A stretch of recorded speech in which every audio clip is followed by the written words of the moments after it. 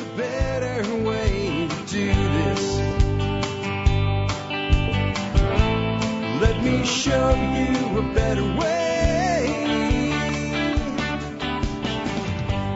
You don't have to be another face. Hi, folks. This is Jack Spirko with another edition of the Survival Podcast. As always, one man's view of the changing world, the changing times, and the things we can all do to live a better life if times get tough or even if they don't. Today is August the 6th, 2018. This is episode 2265 of the Survival Podcast. And we are going to have a good one today. It is listener feedback day. This is where you send me emails with TSPC in the subject line. And then something like question for Jack, comment for Jack, thought for Jack, whatever. Then, down in the body of the email, give me your question, your point, whatever. Do it in 1-2 sentences maximum. Then hit the return key. Then give me as many details as you see fit. But if you can't condense your point or your question into 1 to 2 sentences, it probably won't get through screening just because I can't spend the time to screen that way. I've got to know what I'm looking at right up front and right away. It's me trying to help you help me, okay? Or me trying to help you help yourself, something like that. Anyway, what do we got up today? We got a simple idea. This is just for me, actually, not a feedback idea. I have a simple idea to make a point to the people behind the straw lunacy in California. They're banning up straws. Right now, it's in the idea stage, and I'll need someone to do some legal eagle work out there to make sure we don't get anybody in any trouble if we do this. But I have a pretty benign form of civil disobedience that might actually make a really big point to the people that actually thought it was a good idea to say that they would throw somebody in jail for up to 6 months for the possession of a freaking plastic tube. Yeah, I'll save it for when we get it. When I say this, you're going to be like, why didn't anybody else come up with this? Because they're not me, I guess. I don't know. Next, question on dealing with poison ivy on your property. Somebody's finally asking me about the Walpini greenhouse. This is a thing that's been on Facebook over and over and all the groups on ag. Where you make a hole in the ground and then put a greenhouse top over it. It's an in-ground greenhouse, and I'll give you some thoughts on it. I have a question on negotiating a pay raise. I have an awesome Jack, you're a jerk email, one of the best ones yet. I have a question on dealing with a dog with trust issues. A little piece on how fast the shift in energy is really happening and what it means. I have a little real quick follow-up on the Reliant Robin. The song Radar Love, the video that Golden Earring had for it, had a guy driving this car in Britain called the Reliant Robin. I said it was the stupidest car that ever existed. And actually said it was the dumbest car that ever existed. And I've been challenged with a few other cars. I'll tell you why I still think it is the dumbest car, even though there actually are probably some cars that are a little bit worse. I think my logic will make sense. Next up, transplanting 3-year-old apple trees. Is it worth it? How would you do it if it was? Dealing with duck wastewater. That's something I have a little bit of experience with, quite a few years of it, in fact. And distilling, quote unquote, fuel from hemp seeds. And you can kind of guess what we're going to be talking about. Fuel, really, yeah, glug. Anyway, we'll get to all of that in just a moment. Before I get to your feedback today, let's go ahead and hear from our 2 sponsors of the day. Sponsor of the day, number 1 today, is Western Botanicals. Western Botanicals is an awesome company. If it's herbal and legal, you'll find it at Western Botanicals, and that you have real people that really care about you that will really answer a real phone and talk to you. Not an automated system and not some help center in New Delhi or something like that. They're in Utah. They have a goal to have an herbalist in every home in America. I think that's a goal that they'll never achieve, which is why it's the kind of goal you should have that always keeps you reaching and striving for something greater.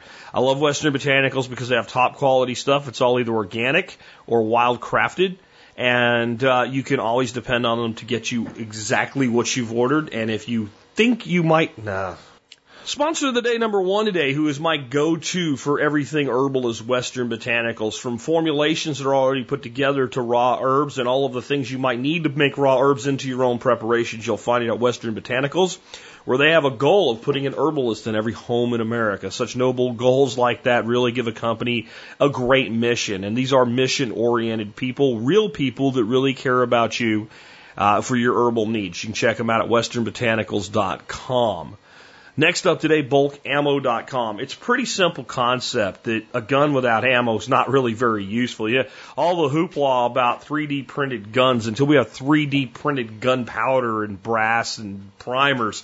You know, it's still only going to do so much. And so you need to stock up on ammo. Where are you going to get it? If you're smart and part of this audience, you're going to check out bulkammo.com. They have all the calibers that you're probably looking for in bulk, ready to ship right to your front door. And that shipping is lightning fast. You can learn more at bulkammo.com. Remember, both Western Botanicals and Bulk Ammo do discount programs for members of the MSB or Member Support Brigade. So before you place your orders with them, go check your MSB benefits section. On that note, if you're not an MSB member, well, why not? Seriously, I mean, if you listen to this show, you probably do things like buy seeds and buy plants and buy herbs and buy ammo and all kinds of stuff like that. And even if you don't do one of those things, you probably do all the rest of them. And then there's a bunch of other stuff that you probably invested in your life on a daily basis, or at least, you know, here and there throughout a year. And if you join the MSB or Member Support Brigade, which you can find out more about by going to the survivalpodcast.com and clicking on members, well, if you do that, then you get discounts on all that stuff you're spending money on. And the money goes right back into your pocket. And you can learn more, again, just by going to survivalpodcast.com, clicking on members. It's a membership program that does pay for itself, so there's no reason not to become a member today if you're not already a member. And those of you that are members or have ever been a member, let me thank you for your support of the show. Without you, we could not bring it to you 5 days a week, Monday through Friday.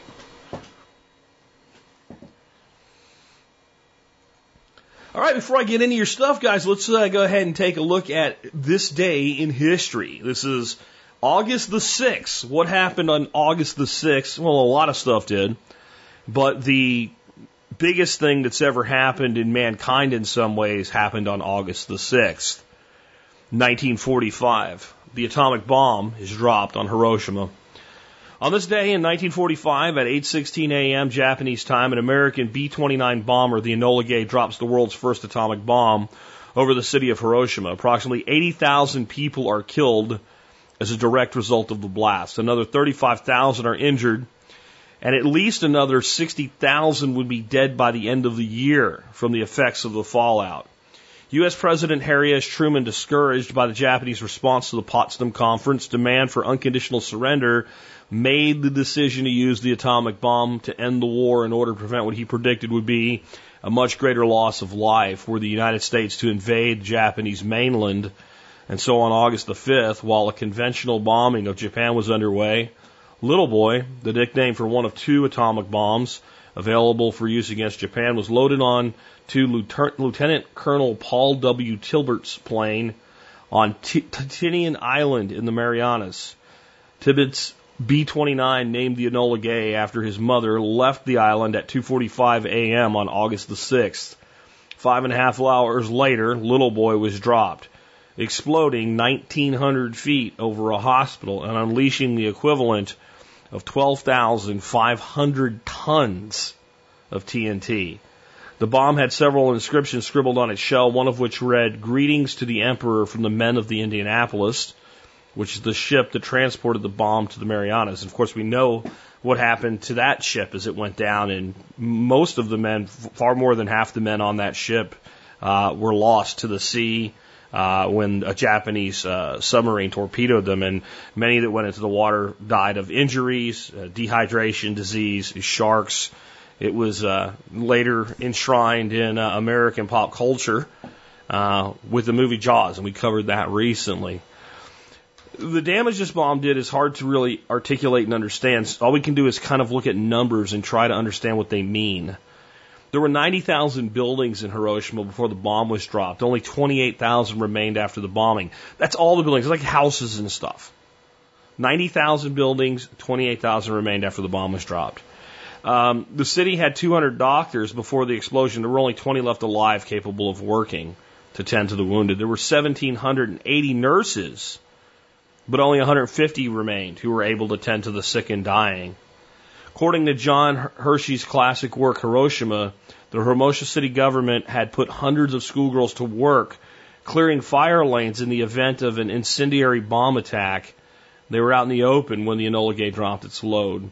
There were so many spontaneous fires set as a result of the bomb But a crewman on the Enola Gay stopped trying to count them. Another crewman remarked, "It's pretty terrific. What a relief it worked."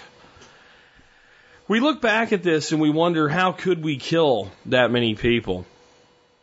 And we look at some of the other things that were done in World War II and the wars immediately after them and the wars before them. And I think that we have lost touch with the reality of how cruel humanity has been in our past. And there are people out there who would still go to these levels, and I think we have tried to convince ourselves that they would not.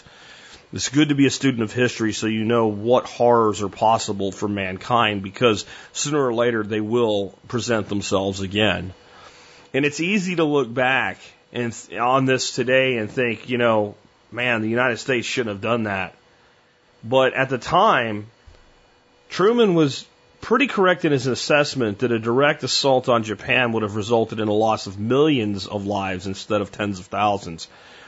If Japan would have held out that long, and it's debatable whether they would have or they wouldn't have, in many ways we can come up with justifications for the dropping of the first atomic bomb. I'll save my thoughts on the second one for when we get to that day, not far from now. With that, let's go ahead and get into your feedback for me today.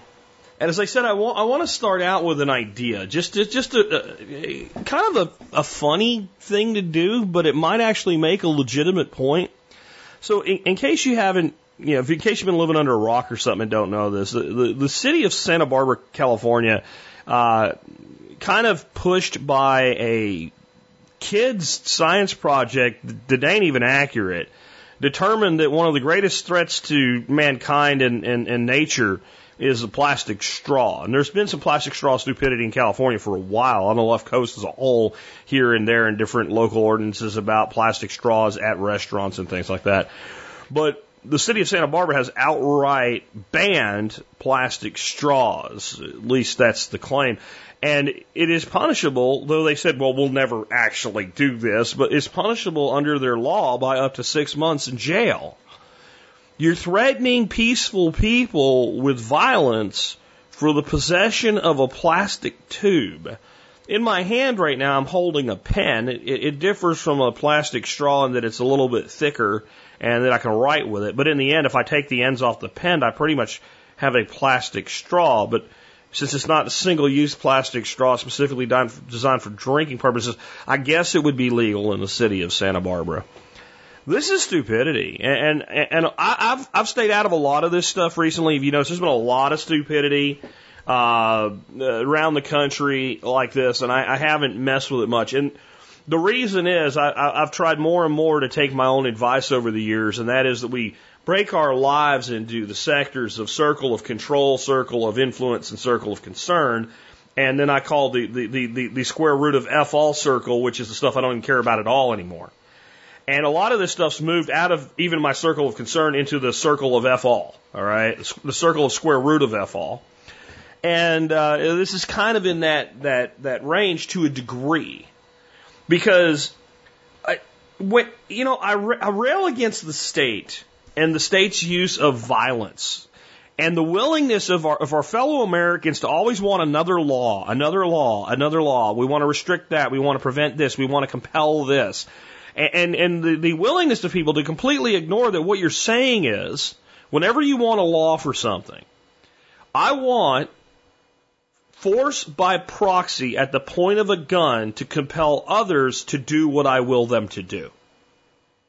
And there's places where even I, an anarchist, will go, I can see what you want in that. If it's, I want people that kill people punished, I get that. And while I think there's ways we could do that without a state, I am okay using the apparatus of the state for that thing. That is an act of violence, reprehensible violence.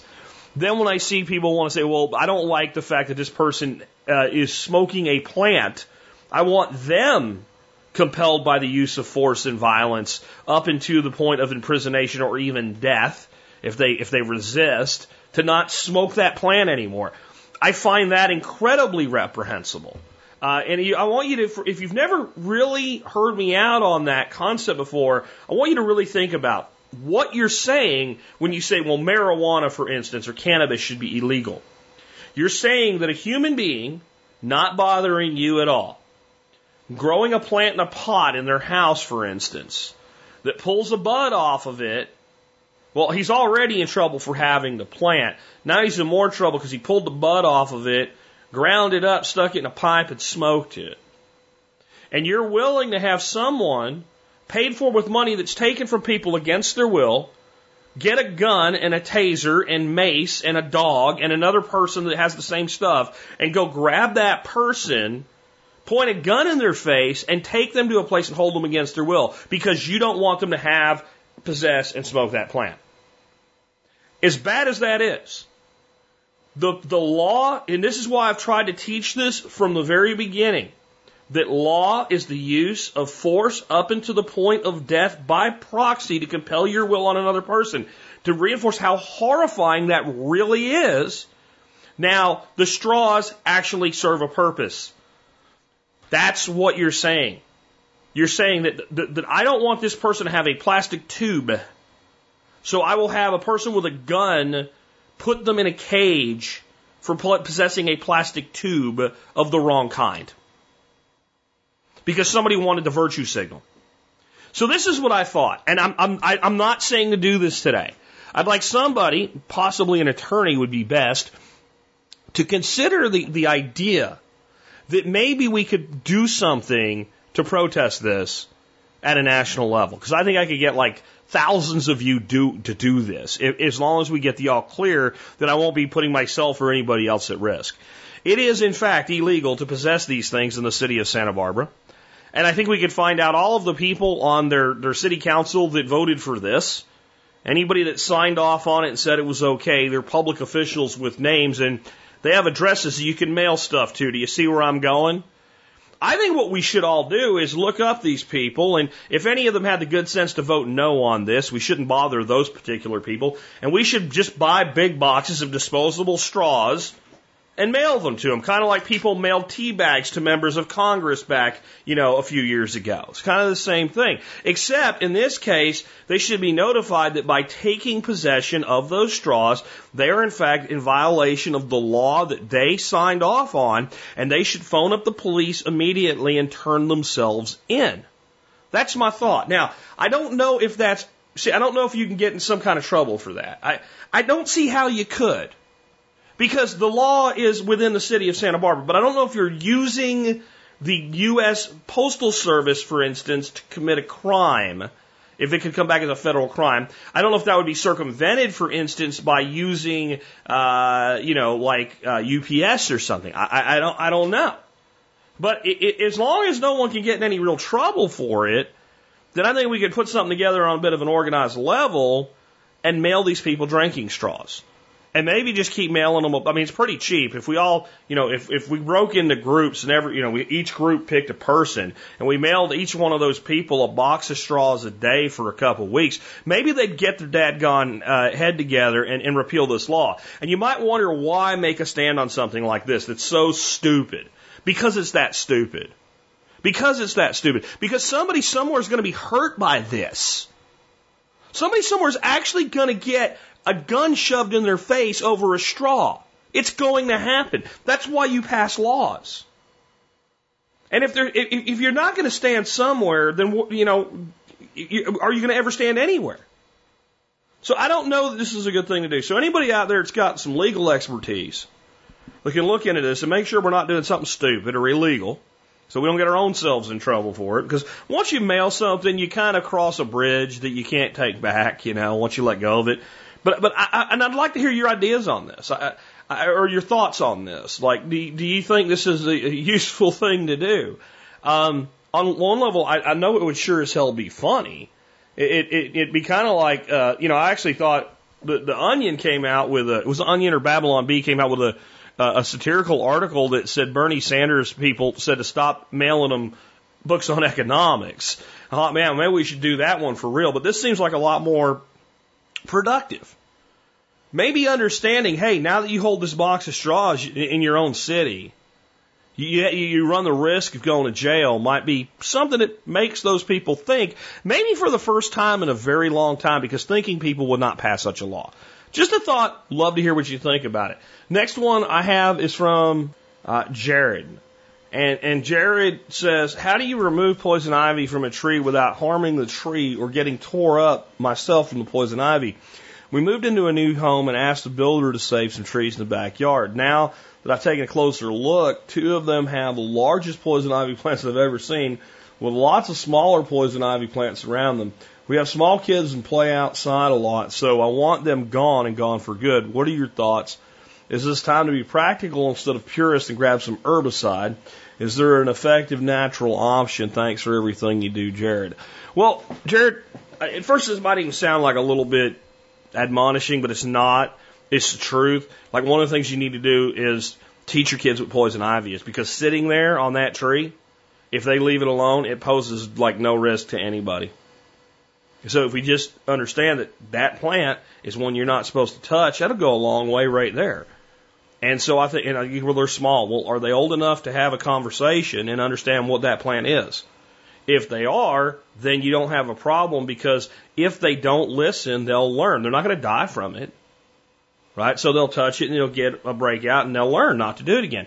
And if they're not old enough to have a conversation, then they're not going to be back there without being observed. Because any kid that's too young to have a conversation, understand what poison ivy is too young to be out in the backyard without having a parent in the immediate area watching what they're doing. So I don't think it's as big of a problem as maybe it's become for you in your mind. Now, I do want to get rid of it as much as possible for you. The beauty of this is the plant will die if you cut it off at the ground. So the mechanical removal is the best method of getting rid of poison ivy. And as it dries up and dies, it becomes pretty inert eventually. If you were to wear long sleeves and put some gloves on and go out there with a pair of pruners and prune off all the vines down at the base, everything that's climbing up the tree will die in short order. A little bit of it might hang on if it's managed to parasite and put some roots in the tree. They will do that, but it will not make it. It will not survive. It will die. If you use an herbicide like a Roundup or something like that, it generally will come back. It is a very difficult plant to kill with an herbicide. If you use enough to kill the stuff with an herbicide, you'll probably start really causing some problems for the tree. I mean, it's difficult. There are some herbicides that are specific to poison ivy, and it would not be Roundup that I recommend. If you want to go down that path, I'll leave it to you to look up what those herbicides for poison ivy are. I personally don't recommend that. I would recommend mechanical removal.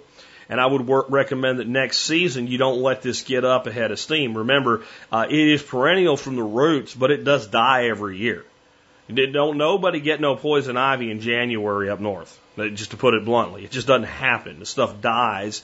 Everything above the ground completely dies back, and then it re-sprouts from its root system, which is difficult to eradicate. You could, in the off season when it's dead, before the ground is frozen solid, attempt to remove the roots and possibly get a landscaping type company or someone that does poison ivy removal to come in and try to remove the roots. But it's a lot like most other plants that reproduce from a rhizome. If there's any piece of it, it will return. And so it's really difficult to completely eradicate.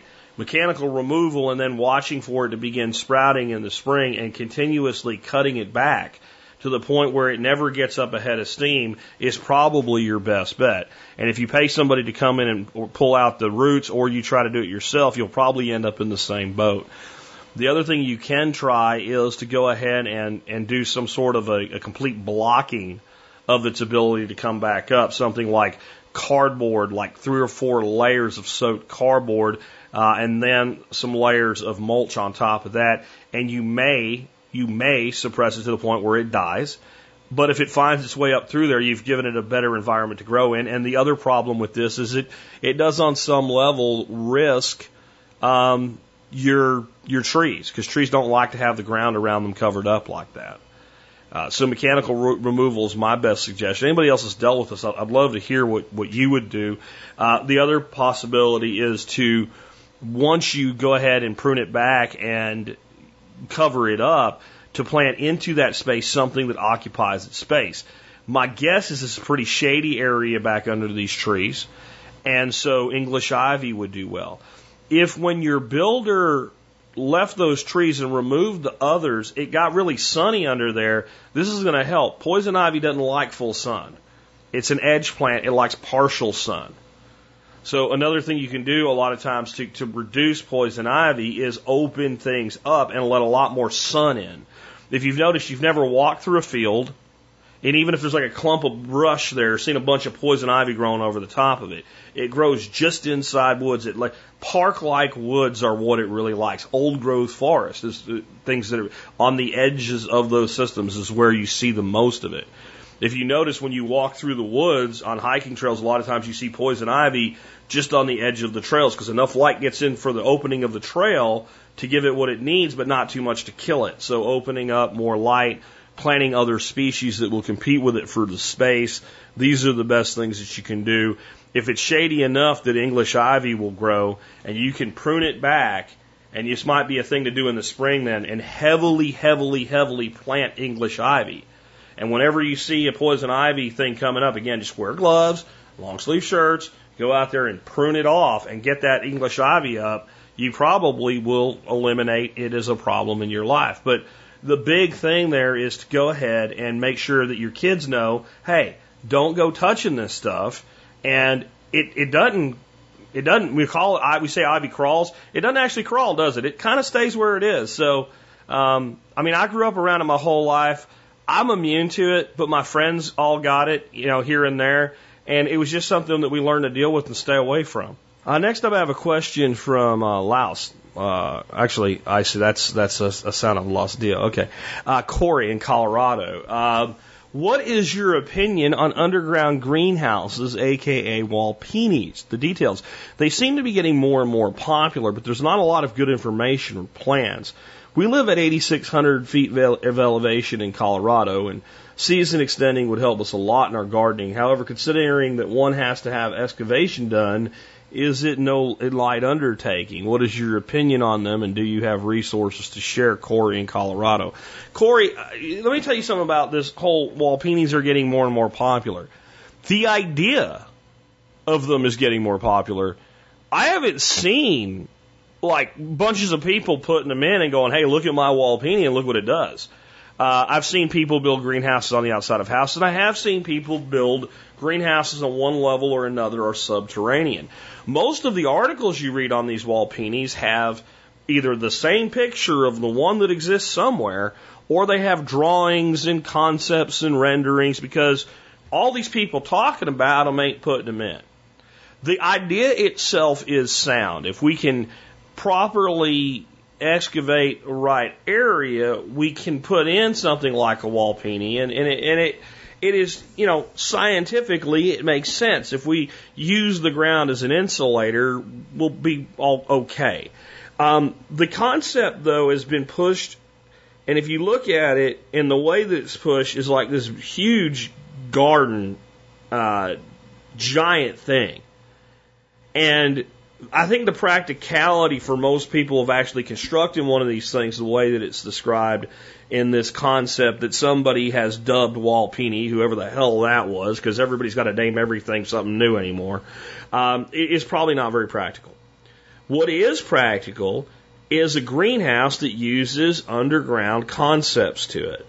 And Mike Ayler, who wrote the book on the subject, is the guy that I would look to. I think Mike's passed away a couple of years ago. I'm not really sure if that's the case or not, but he wrote a book on underground homes, and he wrote a book on greenhouses. And if you want to do this, that's where I would look. The other thing you can do that I think is really a great way to build greenhouses that are good season extending greenhouses in a place like Colorado will be to look at doing greenhouses that are built out of SIP panels. And there's a company that I interviewed at an event, like a trade show type thing one time, and I'll see if I can find them, that built them exactly this way. So most people build a greenhouse, the whole damn thing's glass. Well, the northern wall's never going to get any sun. Why is that glass? Well, that doesn't make any sense. Your sides, you may not even make sense. So what they tended to do was they built these things out of SIP panels, and the glass was only on the south side because you grow in them in the summer. In the winter, not in the summer. In the summer, you grow outside of the dadgone thing. And then there was a panel that came down that exposed the great big window, so like the whole south side was a window. Well, when that panel came down, it came down to sit like a tray table, like something you would stack stuff on. It didn't fold all the way flat to the ground. It came down and was held by cables, so it was at a 90-degree angle to the building, and it was coated with a mirror. So as that light came in low in the winter, it bounced off of that panel and put more light into the greenhouse, where the interior was, painted with like white reflective colors that bounced light around really well. And they were based in Colorado, and they grew way up in the mountains of Colorado. They had lots of success stories of these greenhouses. Again, I can't remember what they're called, but I'll go try to look them up for you and make sure that they're in the show notes. And you can look up the company and see what they're doing if they're still around, and at least understand what they do, so maybe you could do it for yourself. They also used a thermal battery technology where they had some pipes going down into the ground and a little bitty fan that runs on almost no energy at all, sucking air from the high part of the greenhouse and blowing it into the ground all summer long, building up a thermal reserve in the ground, and then blowing it the other way out to help warm the greenhouse through the winter. And it was a pretty cool deal. It was basically an earth heat battery type system, and it wasn't really very difficult to build. And I think something like that, or something like the basic, simple Mike Ayler design, has a lot more practicality for a lot more people than a concept like Walpini, which I think just makes good clickbait articles. And when I start seeing 3 or 4 people at least going, look at my Walpini, I built it and it works, maybe I'll consider at least looking deeper into it. For me, it's completely impractical. I would have to get out freaking, jackhammers and stuff like that to get into the ground deep enough to do one around here. I don't even have a good hillside that I can work with. My other thing is, I do think if you have a house with the right solar orientation, building a greenhouse onto the wall of a home makes a hell of a lot more sense than a Walpini. Now, someone somewhere may perfect this and get it into a way that is easily repeatable and can be done fairly well across the country, and it might be worth doing. Until then, I am a Walpini skeptic, and I recommend that you remain fairly skeptical of this idea too, because right now I think it's really more an idea than something people are actually doing. Next one comes from Mark, New Jersey. Jersey, place I was born and left as quick as I could. Anyway, he says, "Hey Jack, I was hoping you could dovetail on last week's question on negotiating a salary, which I found very informative, and speak about negotiating a pay raise. Details: I'm moving to Georgia shortly with my family for work. I'll be getting back into my first career, which is automotive repair. The industry when I left 10 years ago was notoriously hard for negotiating a raise. Most people I knew, including myself, would move around from dealer to dealer to get higher pay. Many shops had no structure for achieving a pay raise. I recall you speaking briefly in the past about setting or asking for metrics about achieving merit raises prior to taking employment, hoping you could go into greater detail on the subject.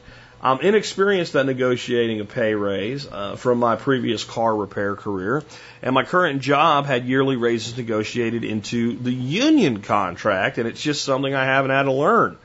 I greatly appreciate your insight here. Also, I'd like to put out a call out to anyone in Athens, Georgia area. I'll be arriving there in early September and hope to meet fellow listeners.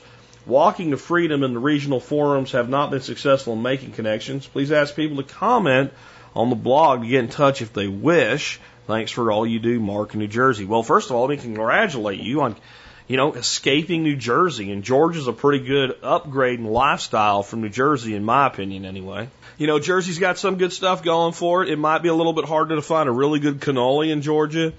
It'll definitely be harder to find a really good, authentic Portuguese, paella. Man, that's one thing Jersey had going. There was when I was a manager up in that region, there was a few places that the paella was unbelievable. But I think it's worth looking for Georginian paella if you need to, in order to get out of Jersey. What I want to do here, it's amazing to me sometimes how things come in from listeners that are so in sync. I actually want to read the next segment's email, and then I'm going to come back to you. But I wanted to go ahead and read Mark's email to kind of set this one up, because they're not the same, but in many ways they're similar. This is from John, and it's one of the better Jack, you're a jerk emails I've seen in a while, though a pretty good one just came in, but it didn't make the cut for today's show. Maybe I'll read it next week, Eli. I just got yours. You're a jerk, Jack. Not everyone with the permy, holistic, or voluntarist mindset needs to quit their job and become an entrepreneur. Some of us just need to change how we think and act as employees. I was compelled to write this after some of the segments over the last few weeks. About 10 years ago, I was a young father, and I thought I was working at my dream job. People were constantly telling me how lucky I was, but somehow things just felt wrong. I was well liked by my peers, and our manager saw me as the guy who got his work done without issue. However, my opinion was seldom asked, and I was never considered for any senior level positions. I am sad to say that the relationship with my wife wasn't there where it should have been. It was this revelation that kicked me in the ass and led me to lifestyle design, which of course is what led me to TSPC. Only I could change my own world. I started by cutting out all the BS talk radio. It's amazing how much energy I had when I stopped arguing with people over the air, over issues which I had no influence or control on. Next, I read a little each day about my industry and those I had mapped out as being tangentially related to my industry. As my knowledge grew, so did my confidence, and I began to politely interject into conversations and participate more at meetings. At this time, my wife worked away from home at least 10 to 15 days per month, and even when home would be required to join conference calls across several time zones, leading to no family life. On top of that, the eating out while traveling and stress were causing several health issues, ulcers and muscle spasms being the most frequent. During one long stretch home, I sat her down to talk to her about our lifestyle. She wasn't ready for it, but thankfully I could sense the resistance, so I didn't push. Oh, guys, that's genius. I've talked about that. When you get resistance, stop pushing. Well done, John. I didn't push. I just asked her to mull over what would it take to leave your company. Plant the seed and walk away. Well done, sir. While we may have been spending beyond what I now know we should have, my wife at least had an accurate assessment of our finances. She came to me a few months later with a list of expenses that could be cut if she worked locally. It wasn't feasible at that time, but at least we had a target. It had been over a year of continuous growth on my part, and I could tell the management's opinion of me had begun to change. I asked for a sit-down with our VP, and she granted me the request. I laid out my desire for where I would eventually like to be and asked if she could envision me there. I asked what deficiencies in my resume would prevent me from reaching that goal. She was generally excited that I was taking responsibility for my career development and was an advocate of mine until she retired a few years later. 6 months after this conversation, I took a lateral move to get the missing management experience I needed. 2 years into that position, I had systematized the job to free up time and started a Master's of Science program that they willingly paid for.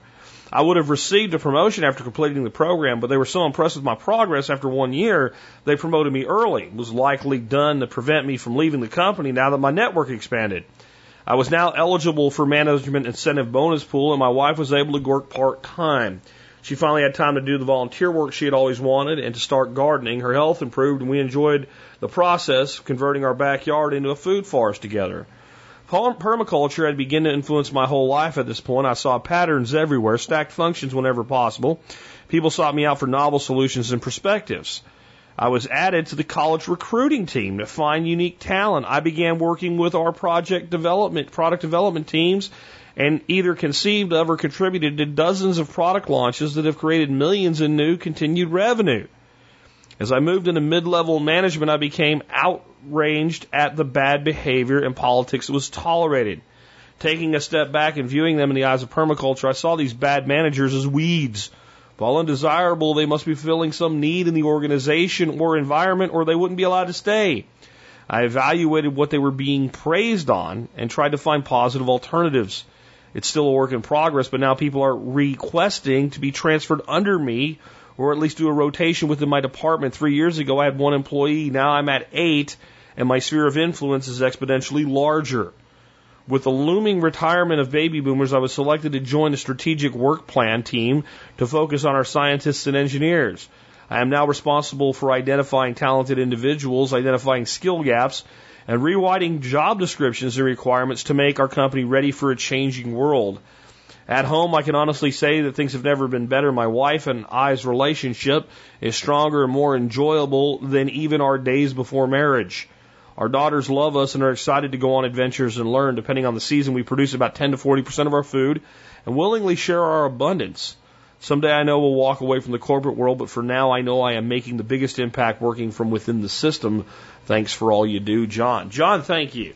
And that's exactly how to do it. If you're going to stay in a job, you start looking for all the ways that you can improve things. And I don't need to add much to that, John. You told a great story. I want to, though, use it a little bit and go back and try to talk to Mark about his concern about being able to negotiate raises. Well, you just took a new job, so you're not going to get a new raise anytime soon. So this is not an immediate problem, Mark.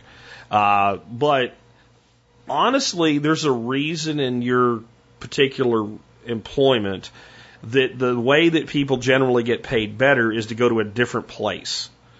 And it's because, as I said, it is never the case that you have more negotiating power than the day before somebody hires you. That's when you're able to get the most that they're going to be willing to pay you. And I know that sounds crazy because you'd think that once you've been somewhere for 2 years and you've proven yourself, that they would be more, not less, willing to pay you more money.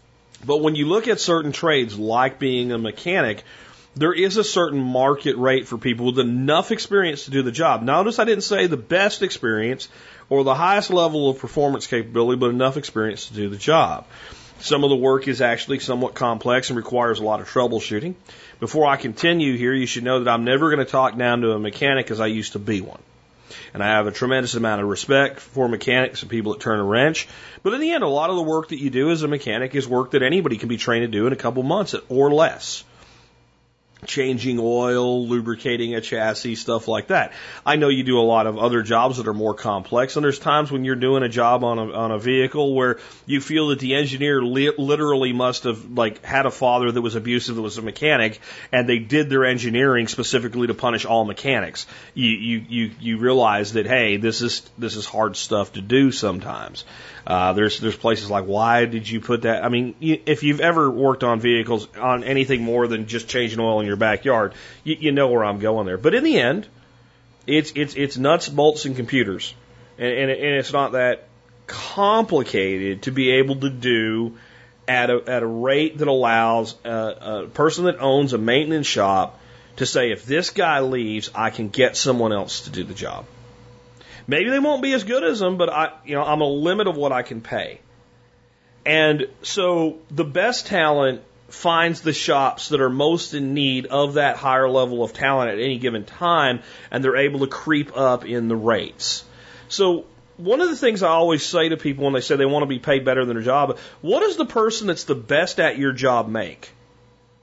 Because whether you want to accept it or not, it's kind of your salary cap unless you change your station.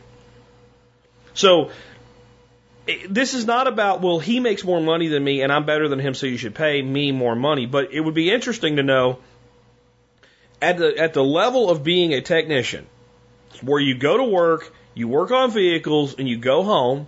You're not a manager, you're not a service writer, you're just a mechanic. What is the highest paid person that does that job make? Not so necessarily you can negotiate that rate so that you can come to have that we call that come to Jesus meeting with yourself. That, okay, that's it. That's how much you can make as being a technician. And if you're not happy with that, then you have to find a way for your career to progress beyond that. So then the question would be, in the world of automotive maintenance, what is the highest paid position? And what are the positions between me and that position? So this is exactly what John did in a totally different industry that probably had, to be fair to you, and to many people that are in trades like this, a much more clear path of progression. You know, when you work in a shop environment that's not very large, The problem with asking the person you work for how you move up is that the only way for you to move up is really for them to move out, to either retire or go away. There's not a lot of places for upward mobility a lot of times if you work for, let's say, Toyota and you work for a dealership. There's only so many technicians they're going to hire. There's only so much hierarchy there. And maybe there's one or two top managers. And you might find when you look at what they make that, can you make a lot of money in that position? So you got to find out what the expected, what's the median rate? What does the average person in your career make? What is the top rate? And what is different about the people at the top rate than the bottom rate? It isn't they switch jobs more often. That was probably part of their strategy because it sounds like, and it was the first thing I thought of before I even read it in your email, that's probably the way that this is going to work. It's a lot how I came up in the world is when I kind of maxed out, I'm going to go somewhere else where they're going to pay me better. And there's nothing wrong with that, but there's still the reality that, you got $1 an hour more here or there that way, but if there's a top, and I have no idea, what that is, but in Georgia, let's say that the best mechanic that's just a mechanic, that's all he does is work on cars and trucks, let's say makes about $28 an hour plus benefits. And I don't know if that number's, don't get fixated on that number. I'm just saying that, let's say that's it. That's the top guys make that amount of money. And let's say you're making 18. And I don't know if you are, so don't get fixated on that either. Okay, what is the cause of that gap? Have they just been there longer? Is it just a completely based on time? Do they have certifications you don't? So what you do is you figure out what the top earners do that you don't. Are they on an incentive-based program and they move quicker than you? Because, the number one way to be in control of your own destiny is have some sort of incentive-based program that you actually have direct influence over. That's why I like sales. I sold more, I got more money. Plain and simple, done. Right? So there's that approach too. Are there specific dealerships that pay technicians better? Does it pay better to work for Volvo than it does for Ford? I have no idea. I'm just throwing that out there. Is, diesel certification, I know that commands higher rates. I know that does. But is it enough to justify whatever expense it takes to become that? Is it better to be a mechanic working for, let's say, a trucking company than it is a car dealership? I don't know. But as a mechanic, this is what you need to find out. You need to do a survey of the landscape of the entire profession. And don't talk about this too much at work. Okay? Because shops are small environments in general, and the new guy that shows up and is already looking to take over somebody's job or is already looking to move off and go work for BMW or something, probably not a good thing. You need to do this kind of independent research, though. What does the highest paid mechanic make in the state of Georgia? I don't know exactly how to figure that out, but if it was important enough to me because I was in the industry, I'd find out. And how do they make that money? And then what is the progression that takes you beyond just turning wrenches in your industry? Is it a floor manager? Does it mean moving into more of a service advisor role? Does it involve moving into that role so that you can become a manager of the whole thing? Is it eventually taking the approach of putting together your own shop and providing maintenance that way? Does it make sense to work really hard, use your industry knowledge, and eventually do something like a quick car franchise opportunity? Please don't take any of this as what you should do. But these are the questions you need to be asking yourself, because that'll give you a full understanding of the landscape. So you'll be able to pick the path that makes sense for you to rise in your field. And you'll be able to judge fairly whether or not you're doing well enough. Because what you're saying is, well, I have a job and I just think I deserve more money. Okay, based on your time, your certifications, your skill set, and be willing to ask your manager, is there something I could be doing better?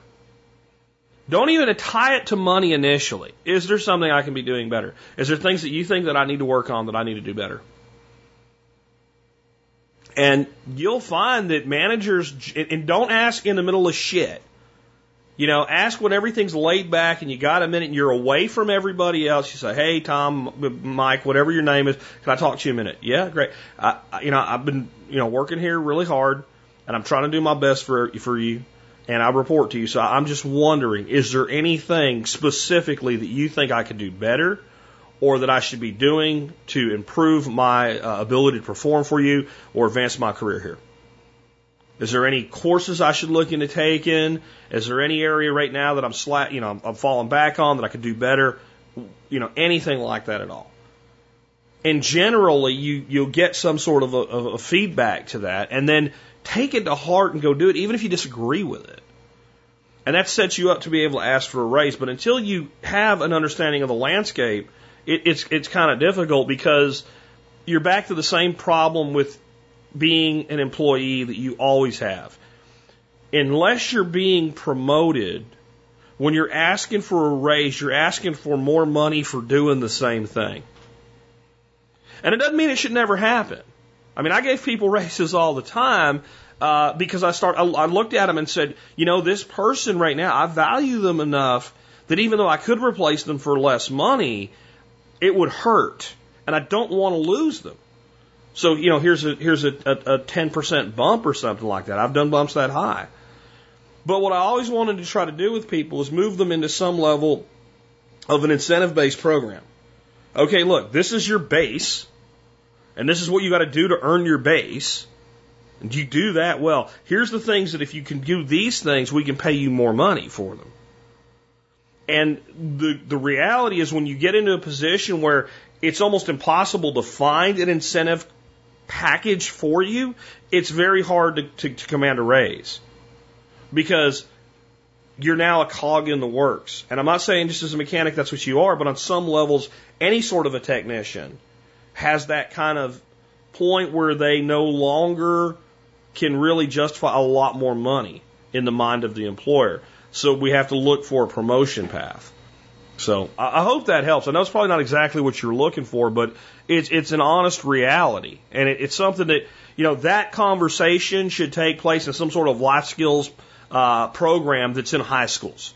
If schools were doing a damn thing for our young people coming out of them so that they understood things like this. So it's not just because that's, and I'm not really going to beat up on unions or nothing today, but it is a union mentality. You've been here long enough, you deserve a raise. That's not how the real world without the compulsion of the state works. You get a raise because I value you more now than I did before. And that's because you're doing something for me you weren't already doing. And it might sound a little harsh, but it's reality. Anyway, let's take another one. This is a really difficult one, and I might shift it off to our newest expert council member who I have yet to introduce you to, but we now have a veterinarian who I gave a test question to over the weekend, and she hit the ball out of the park. And she will be debuted this week on Friday on the Expert Council show, and we'll have a new vet, and maybe she can help you with this one because I kind of feel like I'm a really good dog guy, but I'm not exactly sure how to handle this. Here we go, Jack. What would you suggest we do to get a dog to trust some people when the dog trusts other people? Here's the backstory. My son has a treeing Walker Coonhound that he bought when the dog was a year old. He'd been in a pen with other dogs, but evidently little human contact. So it's what my husband called people stupid. It didn't take long for the dog to warm up to my husband and my son, and the dog seems to recognize my husband as the alpha. My son, by the way, is 16, about the same size as my husband, but I'm sure the dog picks up on the authority structure between them. I'll guarantee you he does. I'll guarantee you that dog does. They know who's in charge. Most other men can approach the dog with no problem. However, when any female approaches him, he runs away. He doesn't growl or snap or act aggressively, but he runs away. He also runs from some men, but very few. He doesn't cower anyway. So I don't think he's afraid, but he just flat out doesn't like women. I think even if I don't plan on hunting with the group, it's still important for our animals to trust me. There may come a time when either a dog's life or mine depends on it, unlikely but not impossible. We also have an American bulldog that's much smaller than normal. She's either a runt or not all bulldog. She's the happiest dog I've ever seen. She runs to me every time she sees me, but she's jealous if Tommy or Kyle tries to love on the coonhound. She tries to interspace herself with them. They discourage it, but it's just something she does. It's a dog thing. I thought that if the coonhound saw her trusting me, it may get him to lower his guard, but it hasn't yet. It's been a year. What is the key here, Nancy? Nancy, this is hard because the dog has a predisposition that is ingrained in the animal at this point at, a couple years of age or more. And in my opinion, the dog wasn't raised right. When your husband calls him people stupid, that means that the dog was not part of a pack that included humans. He was part of a pack that only included dogs. People say men are dogs, and maybe that's why he relates to men. They're more dog-like in their personality. I don't know. What I would try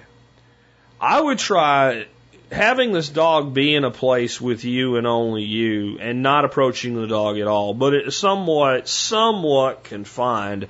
I'll explain it kind of like this, and it didn't take long. It'll probably take longer than it did for me. But when I brought Lucy to this house, she was a wreck. You couldn't touch this dog without her peeing. Male, female, didn't matter. Just couldn't touch her. She would pee. She would cower. She would shake. I mean, she would shake like a cat pooping razor blades, is the way I used to describe shaking like that. And when you reached out to touch her, even if she didn't run, she would just drop her head like, don't hit me or something. And she certainly didn't come when called, that type of thing. And I got 2 other dogs, and I've got to get this dog integrated. I spent a day in our great big 3-car garage, had a nice couch in it. Fortunately, it was a time of year where I could do it with all doors closed. Dog can go anywhere she wants in there, and I'm the only human there. And I put a bowl of food and a bowl of water down in front of me, and I pretended the dog didn't exist, and I just got on my computer and did my work for the day. And she'd come close, and she'd look at me, and I'd type on my computer and look down at her and talk to her and go back to what I was doing. And by not pushing myself on her, and by being the source of her food and water, she quickly kind of got and snapped to the point of, hey, this being does not mean me harm. He feeds me, he gives me water, and he doesn't come into my space when I don't want him. And then a little later in the day, I started, brought in a biscuit, and she came over and laid down, and I just set the biscuit down in front of her and went back to my deal. And honest to God, in 2 days, this dog was a different dog. With my wife, with me. She still had the pee problem. She still occasionally submissive urinates, but I mean, you can walk up to her and pet her down. She doesn't immediately pee. And so that worked there. This dog didn't have trust for anybody. Now she likes everybody that comes around. It's not exactly the same thing, but it might be a really good idea for the next few months. You feed and provide the dog water. Now, don't tell the boys to take away the affection, but you become the source of food and water. You bring him food, you bring him water. He runs away, let him run away. Let him see you bring the food and water. And things might start to change. Use food as a bribe. If the dog is food, very few dogs are not food responsive. Some of them are. I've met a few, but most dogs are very, very food motivated. Treats and stuff like that, and become the person that has all the good stuff. The attitude is so important with dogs, though. What'll happen is the dog shows a predisposition. I don't like women, so the dog leaves. So you know that, and you're thinking when you go, the dog's going to leave. You're thinking that in your head when you approach the dog. Dogs have sensory perceptions that we do not, and it's beyond just they hear better and smell better. I believe dogs have a level of perception that would be something we would call an additional sense, in addition to the heightened ability with vision and with scent and other things like that. And I think it is some level of an ability to read the energy of an individual. And not in some weird, psychobabble bullshit aura way. I think they actually just in some way feel the energy of other beings. They don't just smell a different smell, they actually feel a fear. They feel an apprehension. They feel confidence. They feel uncertainty. They feel that. And that's why if you're around a neurotic person that gets a dog, the dog becomes neurotic. It mimics its owner. In this case, the dog has gravitated toward strong male figures primarily because it grew up in a dog pack where hierarchy was important, and any lack of confidence or assertiveness, and that doesn't mean strictness, right? Because I've seen that not work. We had a dog that really hated this one vet we had, this lady named Trey Big. She was a very big woman. I'm not saying that in an insulting way. She just was a large man-like woman, and the dog hated her. And when he growled at her one time, and she's like, "No, stop!" And I'm like, I know you think you know what you're doing because you're a vet. That will not work with that dog. That is not, and so I don't mean being, commanding. I mean being confident. And that is probably, men in general have more confidence than women in themselves. Okay? Now, I know that's sexist and I'm not supposed to say it, but it's true. No man goes and puts on a pair of jeans, turns around 15 times, looking in the mirror at his ass, and comes out and asks his wife, "Do these jeans make my ass look big?" And if a guy does that, that woman he's talking to is not his wife. She's his girlfriend, and not the way that we mean it when we talk about asking somebody out on a date. I'm sorry, that's true. That's the way it is. And I know there's exceptions, but in general, that does not happen. And that does not happen because a man generally feels like, if you don't like me, don't look at me. He might primp up and always go on a date trying to impress a woman, but in the end, men generally just feel like this is what I am. Women have misgivings about themselves, and that's what marketing plays on. You can see it. Go look at the magazines they put at the front of the grocery store. And that dog has no sense of political correctness. And I can't know this, I think he's gravitating toward the assertive, dominant confidence of the male. So I think you need to walk with that confidence, and your attitude toward that dog running away from you needs to be, I don't give a damn if he runs away from me. I don't care. You don't try to lure him in with affection for the other dog. You do what you're going to do. That dog is your dog, clearly. Right? And when I say that, I don't mean like you own him. I mean like Charlie's my dog. All the dogs belong to all of us here in this house, but Charlie's my dog. That's why he's laying at my feet right now while I'm podcasting and not out there with the kids or the wife, because he has decided for himself that I am attached to this human specifically. So that dog's attached to you. Spend your time with that dog, but take care of the chores for the other dog for a couple months with an attitude of, I don't really care if this dog doesn't like me. You might be surprised what happens. You might not. I don't know. If anybody's dealt with this type of thing, let me know. I've seen dogs that don't like people to the point where they're aggressive, and that's a lot more concerning of a problem. Generally, I think that when dogs do this, whether it's pretty passive like yours, or whether it's a danger thing where they just like hate certain people, growl at certain people, I believe the dog is mentally defective. That doesn't mean we throw him away, but there's been a damage, something's damaged the dog. This is not how normal dogs behave. Normal dogs like people. Normal dogs only don't like people when they read, this is a bad person. Every dog I've ever owned, if my dog really doesn't like you, I don't like you and let you into my life. That's not the situation you have here. You have a dog that has a problem in how it was raised. As your husband called it, people stupid. And it's not so much people stupid, it's he wasn't socialized with people. And if we could go back and get this animal as a pup, we could fix this problem because it would have never happened. But now we have to deal with it. So I'd like to know how others have dealt with this type of situation. But I think becoming the dog's source of food and water, and having a nonchalant attitude toward the animal will probably go a long way to repairing this. The interesting thing will be if that happens, then will it translate into other females, or will the dog always have an aversion to females, but you can win him over? And it's probably going to be that. And there's no way to know what particular synapse fired a certain way while that dog was in development, where he decided that of these two-legged things that walk around, I like those ones but not those ones. Because quite usually it's actually the opposite. Dogs tend to, when there's a weird thing like that, they tend to prefer women. They'll be more obedient for a man if the dog's balanced sometimes. There's that predisposition. But when they actually have an aversion, It's usually the other way around. It's a strange thing. Anyway, with that, let's take another one. So many of you will remember that I had Dylan Allen, a.k.a. from the blog and the forum Angus Bangus, on about a few weeks ago. We talked about energy and nuclear power. We talked a little bit about anarchism and a lot of other stuff like that. You guys really had a lot of great feedback for him. He sent me an email and talking about the cost of energy storage going down. And the headline for this article is Tesla batteries save $500,000 for Green Mountain Power through hot weather peak shaving.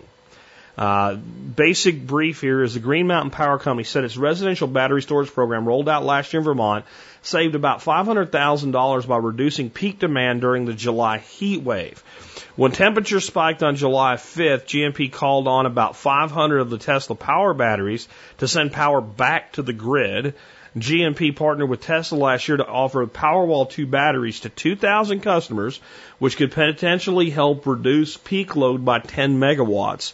The utility will continue to roll out the remaining 1,500 batteries in its program. And then the upshot from Dylan was when it gets so cheap, there's a point where you just do it. And in this instance, the Powerwall 2 is costing these customers either $1,500 or $15 a month. They ran a similar program a couple years ago, and it cost $37.50 a month in 2015 versus $15. It's more than gone in half. It's almost gone in a third. Now, when I looked at these numbers, I didn't want to take them at face value because I was thinking, if I can buy a Tesla Powerwall for $1,500, sold. Because this article also talks about how distributed solar starts to fit in with this. Well, a Tesla Powerwall 2.0 right now is about $6,000, in some change when it comes down to everything you need other than just the batteries, the battery wall itself. So this is significantly subsidized.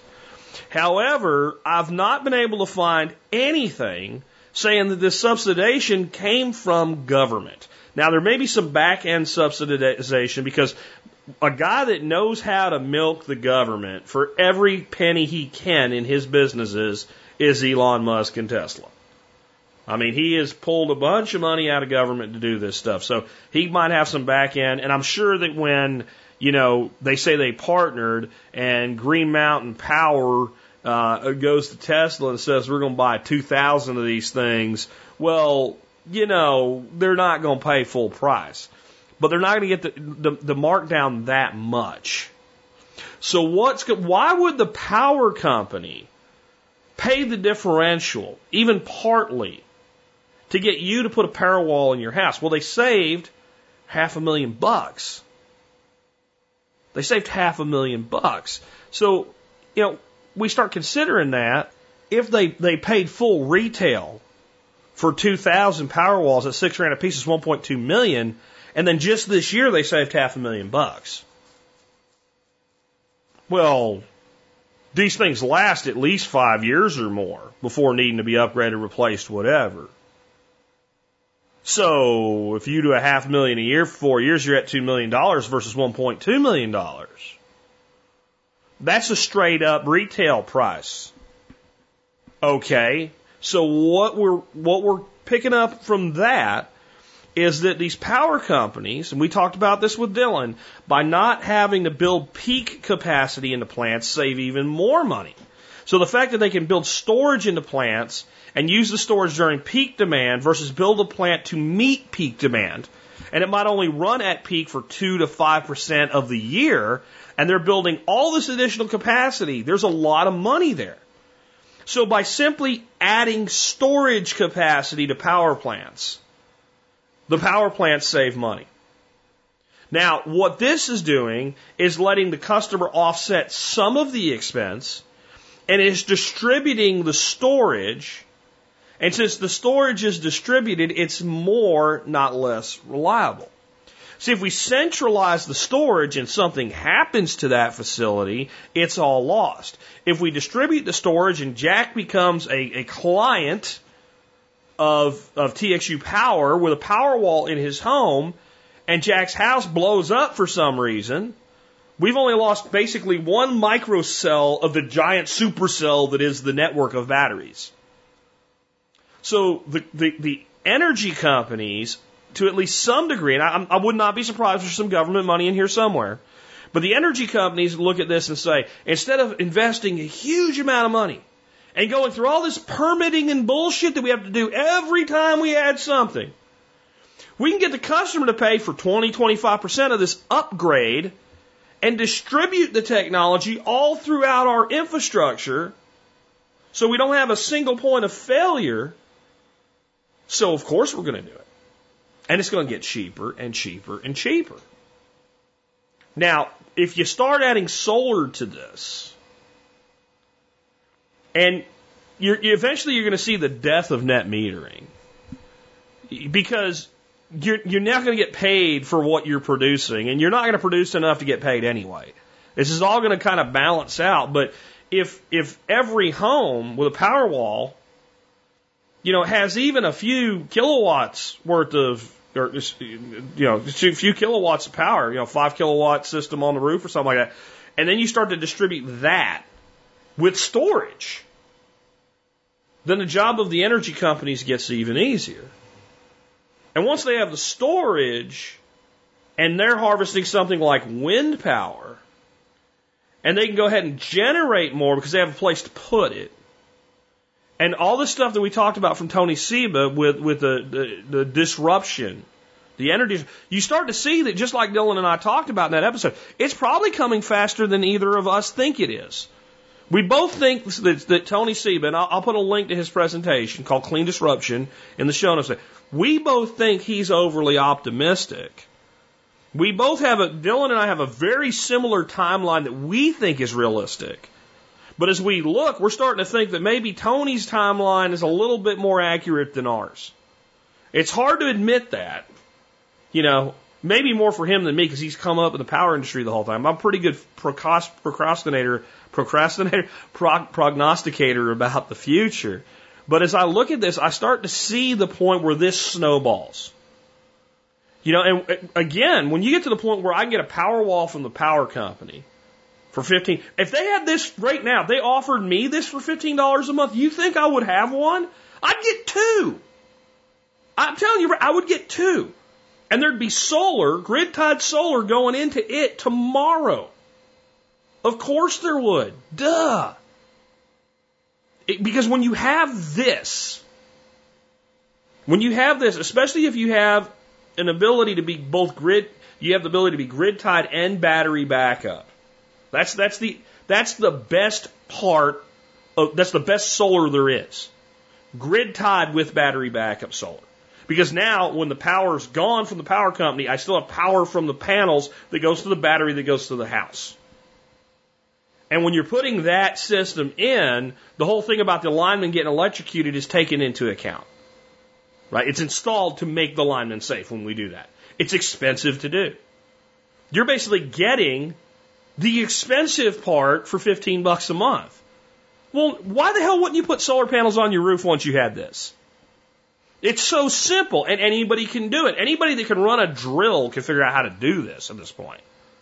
And as the cost of panels come down, and we start getting to a point where you can produce power for 5 to 7 cents, a kilowatt versus what the power companies are charging, then you make what Tony Seba calls the selfish decision there. The average across the country, and it varies, and there's places where it's really stupid cheap and places where it's really stupid expensive, but it's about 12 cents a kilowatt hour. Well, so what that tells you then is the minute that you can invest in solar panels, once you have one of these things, that starts producing solar energy across the life cycle of the system for 8 or 9 cents a kilowatt hour, then it begins to immediately make financial sense to do it. And this is the brilliance of Tesla. Tesla is the next Amazon. People that don't get where Tesla's going didn't pay attention to Amazon. People talk about Amazon now and doing like almost $1 trillion in business a year. And they don't realize that until a couple of years ago, Amazon never made a profit. And now they run on a margin of about 1.5% to 2.5%. But they own the world. Jeff Bezos owns the world. Not the Dr. Evil way, the smart way, the entrepreneur way. I'm not exactly a huge fan of Mr. Bezos, and he doesn't really own the world, but in a lot of ways he owns the freaking world. Because you can get anything on Amazon quickly delivered to your home. I mean, on some levels, they own the post office now because the post office is like their bitch boy. The post office will deliver on a Sunday for Amazon, and yet Amazon is working on replacing the post office with basically Amazon Uber is what it comes down to. Most of the stuff I get delivered by Amazon anymore in a big market like Dallas-Fort Worth, it's not the mail. The U.S. mail doesn't come. It's not UPS. It's not FedEx. It's some guy in his private vehicle dropping packages off at my gate. Pretty soon that vehicle's going to drive itself.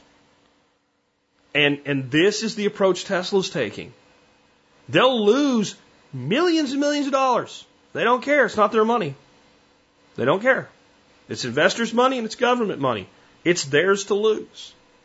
They're laying the groundwork to where almost every home in America will have a Powerwall. And you're like, no. Almost every home in America today orders items from Amazon. Don't they? Don't they? Why? Because it's convenient and it works and it makes sense. That's why. It's not you're in love with Jeff Bezos or you hate Jeff. It's just, hey, look, I need this thing. It comes to my house. It costs me less than going to the store. It doesn't take me a bunch of time to go there. You know, I'm just going to get it that way. Almost every single person, not everybody, but almost every person in America that has an iPhone or a Galaxy has a Kindle app on it, don't they?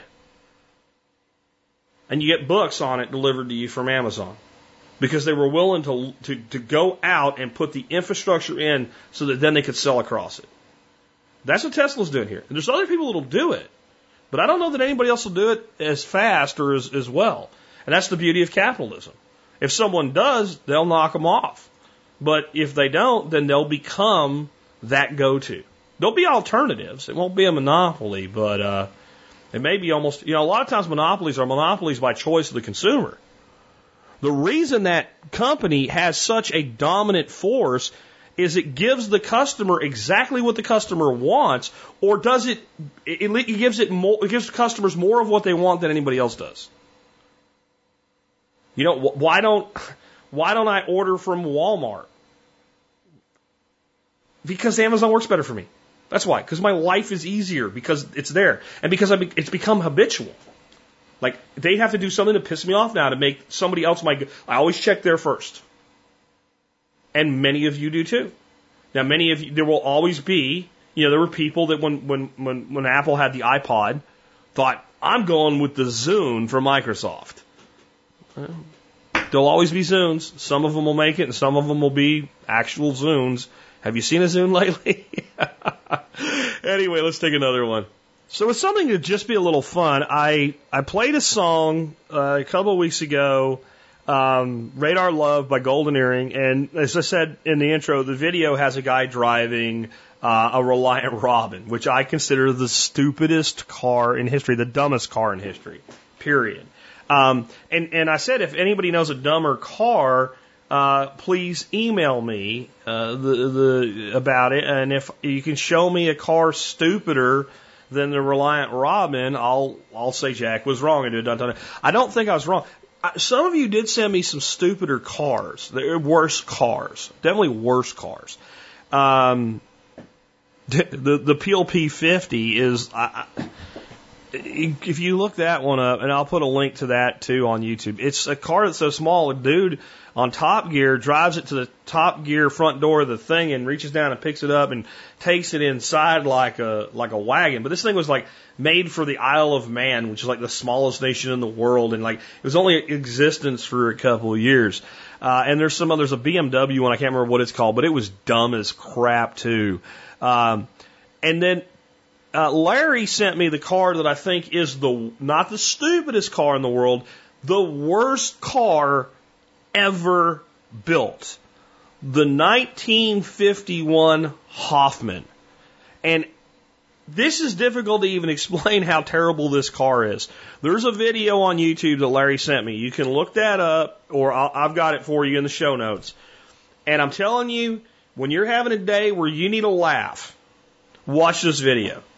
I mean, the first time I laughed, I was laughing so hard my stomach hurt. It was so funny how bad this car was in so many ways. So since there's these cars, the PLP50, the 51 Hoffman, that are worse cars than a Reliant Robin, why do I say the Reliant Robin is the stupidest car that anybody ever made? It's because these other cars were made for a year or two as some kind of novelty or some kind of gimmick, and they accepted the fact that they sucked and they went away. No, not a Reliant Robin, no. This was a legitimate idea in the eyes of Reliant. They made this damn thing from 1973 to 1981, and it finally went away. 73 to 81, they made it for 9 years. Do you know what they did? In 1989, they brought this thing back from 1989 to 2001, and then in 2001, they went ahead and manufactured it for another year. By B&N Plastics manufactured it. This thing spans the 70s, the 80s, the 90s, and 2000s. It was a production vehicle. It was actually made in significant numbers. They even upgraded it. The damn thing was a death trap with a 748cc motor, and they increased the freaking horsepower to 848 cc's, a straight 4 motor in it, where the damn thing would nearly blow itself upside down if you floored it. This car is so bad, and yet they continued. You know what there is not of the 51 Hoffman? There's not multiple editions. The freaking Reliant Robin has a Mark I, a Mark II, a Mark III, and then a BN1 and a BN2 version of it. They made 5 different versions of this thing. And I put up a video. You think you're going to laugh when you watch the Hoffman video? Top Gear did a video with this thing.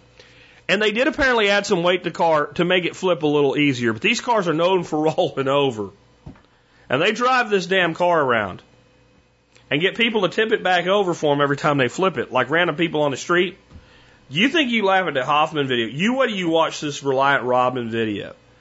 And the reason I say this is the stupidest car that was ever made isn't because they're wanting a car that maybe was in some ways worse, but because the damn thing was around for 4 different decades. People actually, there's enthusiast clubs of this thing. It is the most ridiculous automobile ever made that was actually made in significant numbers over a significant period of time. If you can prove that there's a car that's been around that long, that has its own races, where they flip them over trying to race each other, that has an enthusiast club, that you can time its quarter-mile speed with a freaking calendar, and was made across 4 decades. I'll admit I was wrong and it was a dumber car, but I have yet to see it. The Hoffman, though, you got to watch this video. It is probably the worst car ever made, but it was made with whatever was left over in post-World War II Germany. At least they have an excuse for how crappy this thing is. This Reliant Robin, I don't even know what to say. Anyway, let's cover some other stuff before we wrap up today. So next I have a question on transplanting apple trees, and it's a pretty simple one to answer here, so I'll do it quick. Dylan says, Jack, what do you recommend for transplanting 3-year-old apple trees? I'm in the spring of 2016, I planted apple trees at a property that we had to leave in the fall. Now the owner wants to remove them and asks if I want them back. We live in Zone 5A in Wisconsin with clay soil. Thanks, Dylan. It may not be worth it. There's probably not enough of them, and it doesn't have the value to like hire one of those spade things that come in and like pluck it up out of the ground, which would be the easy way. It depends on how big they are and how much you're going to lose in like shock and transplant. But here's the best way that you can do it. Get yourself in the mindset of trying to get this guy to wait until these trees go dormant when the leaves fall off them. Expose as much of the roots as you can, try to get a significant amount of root material, prune the roots off, keep them moist, and immediately transplant it into the next location. So have your other places ready to go. You can look at renting something called an air spade, which is not the big giant tree plucker thing that I'm talking about. Otherwise, this is a thing that basically uses compressed air to blow dirt off of your roots. That'll make it a lot easier to expose a lot more of the roots faster. You can try using a pressure washer to do this, but it makes a lot of mud and it's dirty and mess is the word I'm looking for. And the pressure washers are strong enough they can actually damage the roots, which is what you're trying to avoid. But if you can get a root ball, that you can prune off, those roots will grow back, but they'll never grow back as strong as they were when they were put in the ground. So it's a matter of how many of them there are and how much time it's going to take, and do you think it's worth it? If it's 5 trees and they didn't really do that well and they're not that big, but they're healthy, it might be worth doing. If it's 100 trees, that's a lot of work, but it's a lot more return, You might want to do 1 and see if you think it's worth it or not. 3 years, though, but you've actually had them in the ground 2. You planted them in 2016, so they're year-old trees. I have some 3-year-old apple trees, are pretty substantial trees, and I have a feeling with the deeper soils you have, they may be more so. But that's what you would do. Wait till it's dormant, have your new place for them ready to go, pull them out of the ground, prune them off, get them there, and an air spade, you can look it up. A lot of times rental companies will rent them to you, is the tool of choice for trying to do this on kind of a self-guided way. Especially clay soils are pretty tough to dig in. Let's take another one. This one on ducks and their wastewater. Tori says, what do I do with duck manure tea? I have 4 ducks and a goose, and I change their small kiddie pool daily. It's about 20 gallons of manure water that I dump on the grass each day, but can I be better utilizing this duck tea? I fear pathogens on the food plants. Is there something I should be worried about? I probably shouldn't put root plants like fennel and sunchokes. I also wonder if I should be diluting the water. Would a day's manure in 20 gallons be too concentrated? Should I let the water age before I put it on my plants? If so, lots of buckets and water storage for small suburban, a lot of food production. Thanks for all your help, Tori. Probably just no. Overall, you can go to YouTube and look up duck ponics, and you can see with that small number of birds, there's people that have set up basically like an aquaponics system that the ducks use, and when the ducks manure in the water, it cleans it all out, and that might work. I did notice the lady that did it had a very small number like you do, but she also had Muscovy ducks, and they're just less disgusting. They just really are. Duck water is gross. And it is a combination of manure and mud and food because they put their beaks in there and they clean their beaks out. We've even did do some watering solutions where the ducks could not get in the water and poop, and it still was disgusting very quickly because of them cleaning their beaks out, and that's why we gave up and let them do it. I don't know what kind of system you're running, but if you're letting your ducks move around, the best thing to do is use this water on trees. Trees respond very well to it. You're not going to have any contamination issues, and move your pool daily. And so, you fill up the pool next to this tree, the ducks do their thing, move it over here, the ducks do their thing, move it over here, and put it in a rotational usage.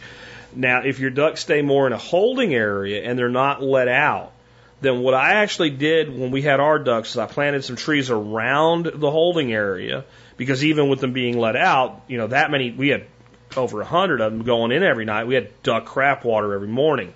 And so we had 6 trees and 2 big tubs of water. They were about 20 gallons. And so you'd have like position 1 and 2 would be where the water is today, and you dump it out in the morning and leave it until they can't, come home at night. We'd fill it back up. That way they'd use their water out and about. And then it would go to position 3 and 4, and then 5 and 6, and then back to 1 and 2. So we didn't overdo it in any one given area. And that worked really well. I would not go dumping this on a vegetable garden. You can definitely get into some problems with E. coli and other pathogens and stuff like that. Dumping some of it into a compost pile that's hot composting, your 18 to 21 day composting, using it as a wetting agent, that's probably not a bad idea, but that's not something you're going to do daily or frequently. I would not store it up in buckets. I mean, you're literally breeding disease. When this stuff goes to the ground takes care of it. I've never had any problems doing it that way. But as you know, ducks like to stick their beaks in the mud and mess stuff up. So, in my opinion, it needs to be moved frequently, and daily is what I mean by frequently. But I would not don't try watering your gardens with it or anything like that. Do look up the duckponics thing. Again, I'll put a link in the show notes for you, but, I think that's something that could work for people with a small flock, but I don't know if it's worth the effort for most people. But you can take a look at it. Last one of the day comes from Bill in Iowa. Bill says, Jack, this is Bill in Iowa. I'm wondering about distilling my own fuel for my lawnmower. I recently got 5 pounds of hemp seed, hemp, not its sister. I'm wondering if malting some of it for distilling might be a neat adjunct. My lawnmower really likes the corn fuel that I have, the barley fuel that I have, and the rye blend fermenting that was well aged in charred oak barrels so that it looks like gas. What are your thoughts on corn and hemp, or 4-grain corn, barley, rye, hemp blend? Do you think it'd be worth trying? I literally have nothing in the hemp seeds. So just so I don't have to try to maintain this facade, Bill's talking about making moonshine out of hemp seed. It can be done. There is a company called Colorado High or something like that that's playing off the whole high thing because it's just hemp, right? That does a hemp vodka. There's a company, I can't remember the name of them, but it's doing a moonshine made from hemp seed, so it can be done. It does seem to take some effort. It's not as easy to basically get a mash out of hemp seed. But, if you want to try it, you can go ahead and do it. I don't think it's probably the best use of hemp seed, and the cost is probably going to make it prohibitive, other than a novelty distillery like Colorado High or something like that. It just isn't as easy to do.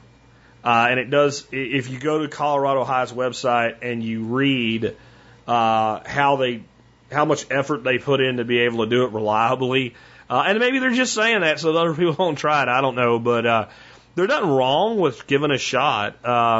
It'd be interesting to know what the yields are. I don't know that 5 pounds would give you very much. I mean, 5 pounds of corn ain't gonna give you that much. What I would actually do is I would do a test batch of it and see what kind of a yield you get so that you can figure out whether it's worth doing in the future or not. But I imagine it would contribute its own unique flavor profile to, a mash, and into a resulting distillate. However, when I see something like, I have not yet tried the Colorado product because I know it's just a gimmick to get people to buy it because it's got that leaf on the label and drunk college kids will pay more money for it or something. I don't think as a vodka you'd get much of a difference to it because it's probably being fermented, distilled multiple times up to like a 190 and then diluted with water back down to make a very clean tasting neutral spirit. So this would be something that if you wanted the full character for your lawnmower to appreciate, you'd want to run through like a pot still or something. I think it's a unique, novel idea. I'd love to hear if it works out. From Iowa there, Bill. We know that's not your real name. I guess you're paranoid about this, but moonshining is something people are doing here and there and all everywhere, and people are on YouTube doing it. And I don't think the government's monitoring podcasts to come get people. I'm not going to say that I do it or anything, but it is something that's out there. And I've talked to quite a few people in law enforcement. They're not really looking for it unless it's somebody running some kind of a major business or something like that. But it is something to maybe not really talk to a lot of people about. Anyway, with that, we've wrapped up things for the day. I want to remind you one of the ways you can help support the Survival Podcast and the work we do is by doing your online shopping at tspaz.com. You can find all the cool stuff that we were talking about earlier at Amazon over there, and my deals of their deals of the day. You can see all the stuff that I've reviewed. I'm bringing an item back around again because I don't know how long it's going to be around. It's the Leopold VX1 2-to-7 power scope. This is like my favorite scope in the world for like 22s, small carbines, light things. Like I have a Ruger 77 357 with this scope on it. I just think for the money, it's always been one of the sweetest deals out there, and it used to sell for about $220. It was discontinued a while ago, and they continue to drop the price on it as they're trying to liquidate all of it, I guess, and get rid of all the stock they have in it. It's on sale right now for $173, which is about $50 off of its high. And I thought it was worth every penny at that, so I'm bringing this one around again. If you have a 1022, a Marlin Model 25, any of the Ruger 77 series, things like that, any of those lightweight rifles, you don't want to overscope it, you don't want to mortgage your kidney to be able to buy a scope. To me, again, without getting stupid, being cheap about it and going and buying like a $50 scope, good quality scope from a manufacturer like Leupold. This thing's a steal at $170. I don't know if they'll drop the price much more. If they do, I'll let you know. But I picked up another one. I don't even have a gun for it, but I'm like, I know there's going to be a point where I'm going to want one of these scopes, and I've got one now in the upstairs storage closet because I know that it's going to be difficult to replace this. I don't know if Leupold plans on bringing anything else out in its place. But you can find it at tspaz.com or just go to survivalpodcast.com and scroll down. Remember, you can always help support us no matter what you buy, as long as you buy it by going to tspaz first. Next up, I have a song for you leading off Billy Joel Week. And we're going to be going through Billy Joel songs this week that are ones you may not have ever heard. Certainly the less well-known Billy Joel music. I've always loved Billy Joel and his music. I didn't know till only a few years ago, though, that Billy Joel actually tried to kill himself after the ending of his first marriage and having problems with getting an album released and stuff like that. And this song, Tomorrow is Today, is the one we're leading off today, is basically his thoughts on wanting to take his own life. In fact, Joel said flat out, this is a suicide note written into a song. It was back when he tried to kill himself by drinking furniture polish and taking a bunch of drugs. His suicide attempt failed to kill him, but it did give him an upset stomach and enough to be hospitalized. I think it was his drummer rushed him to the hospital. The lyrics are pretty clear if you understand that's kind of what you're dealing with, but it's really the last stanza that basically says, I don't want to be here anymore. He says, though I'm living and I'm singing, and although my hands still play, soon enough it will all be over because tomorrow is today. There's also something strange in this song. There's this point where he comes off the sound of the Billy Joel that we all know, that classic sound, and he comes into this kind of guttural, deeper, painful voice. But for me, it's hard to take it seriously. Because what I see in my head is Adam Sandler on Saturday Night Live singing the Hanukkah song. He sounds kind of like Adam Sandler. When Adam Sandler tries to pretend he's really singing for real, like that kind of Adam, not the happy-go-lucky one when he gets, you know what I'm talking about if you've ever seen Adam Sandler do a bit where he does this in it. Yeah, it's a little bit strange. It almost sounds like a totally different person. I'm sure there's an intent behind that. But what I wanted to talk to you about today is the meaning of a song like this and why it would make a person want to take their own life. Tomorrow is today. That actually seems like a song that could be very inspirational. If you think about the concept, tomorrow is today. In other words, what we do today, we could take a real message about the future. Like what we do today is going to impact tomorrow. But that's not the place the song's coming from. The song is coming from the point of, I already know what tomorrow is going to be like. Because it's going to be like today, which was like yesterday. In other words, this is never going to get any better. In the second to the last stanza, he says, I don't care to know the hour because it's passing anyway. I don't have to see tomorrow because I saw it yesterday. And I think this is the rut that people get in when they figure, why the hell not just leave? Because it's never going to get any better. It's never going to be better than it is right now, and I'm miserable right now. And songs like this force us to examine ourselves at times and see if we're ever heading into a place like this. And I think I've talked about this before, and I've said this before, but if you ever feel yourself getting into a place like this, get some help. There'll be no solution in taking your own life. And I find it to be, in many ways, a very cowardly act. Because it takes no concern for the people that you'll leave behind. Even when people try to trick themselves into believing, well, I made sure they were going to be okay. They're not going to be okay. They want you. And I know some people think there's no one that's going to care, but someone's going to care. And there's something left to be done or you wouldn't be here. Now, I understand people that end up with a terminal illness and all they have is pain for a couple more days and they choose to take control of that situation. I actually understand that 100%, and I don't mean any of my comments about somebody in that situation. But a person that simply feels that today sucks and tomorrow's going to be the same and yesterday was the same, I can understand where they are mentally, but there's no solution in taking your own life. Because the truth is, tomorrow doesn't have to be like today. Because if we turn this around and think about it the right way, what tomorrow is today, the things that we do today can change our tomorrows. With that, it's been Jack Spirko with another edition of the Survival Podcast, helping you figure out how to live that better life if times get tough or even if they don't. I've been living for the moment, but I just can't have my way. And I'm afraid to go to sleep, 'cause tomorrow is today. People tell me life is sweeter, but I don't hear what they say. Nothing comes to change my life, so tomorrow is today. I don't care to know the hour, 'cause it's passing anyway. I don't have to see tomorrow, 'cause I saw it yesterday.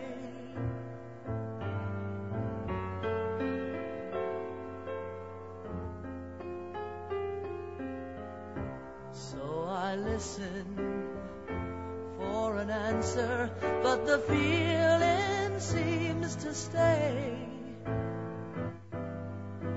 And what's the use of always dreaming if tomorrow is today? Oh, still I'm waiting for the morning, but it feels so far away. And you don't need the love I'm giving, so tomorrow is today. Oh my, I'm going to the river, gonna take a ride, and the Lord will deliver me, make my bed. I'm gonna lie in it, if you don't come, I'm sure gonna die in it. Too late, too much giving, I've seen a lot of life, and I'm damn sick of living it. I keep hoping that you will pass my way.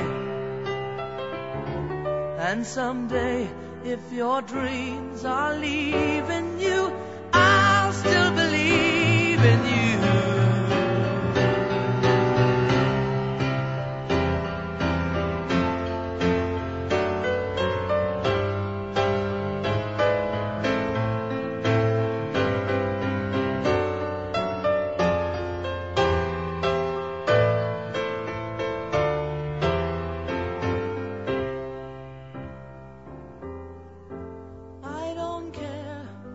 To know the hour, 'cause it's passing anyway.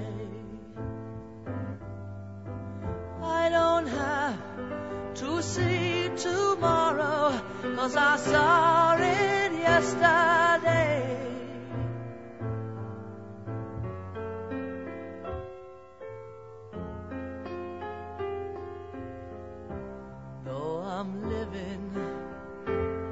and I'm singing, and although my hands still play,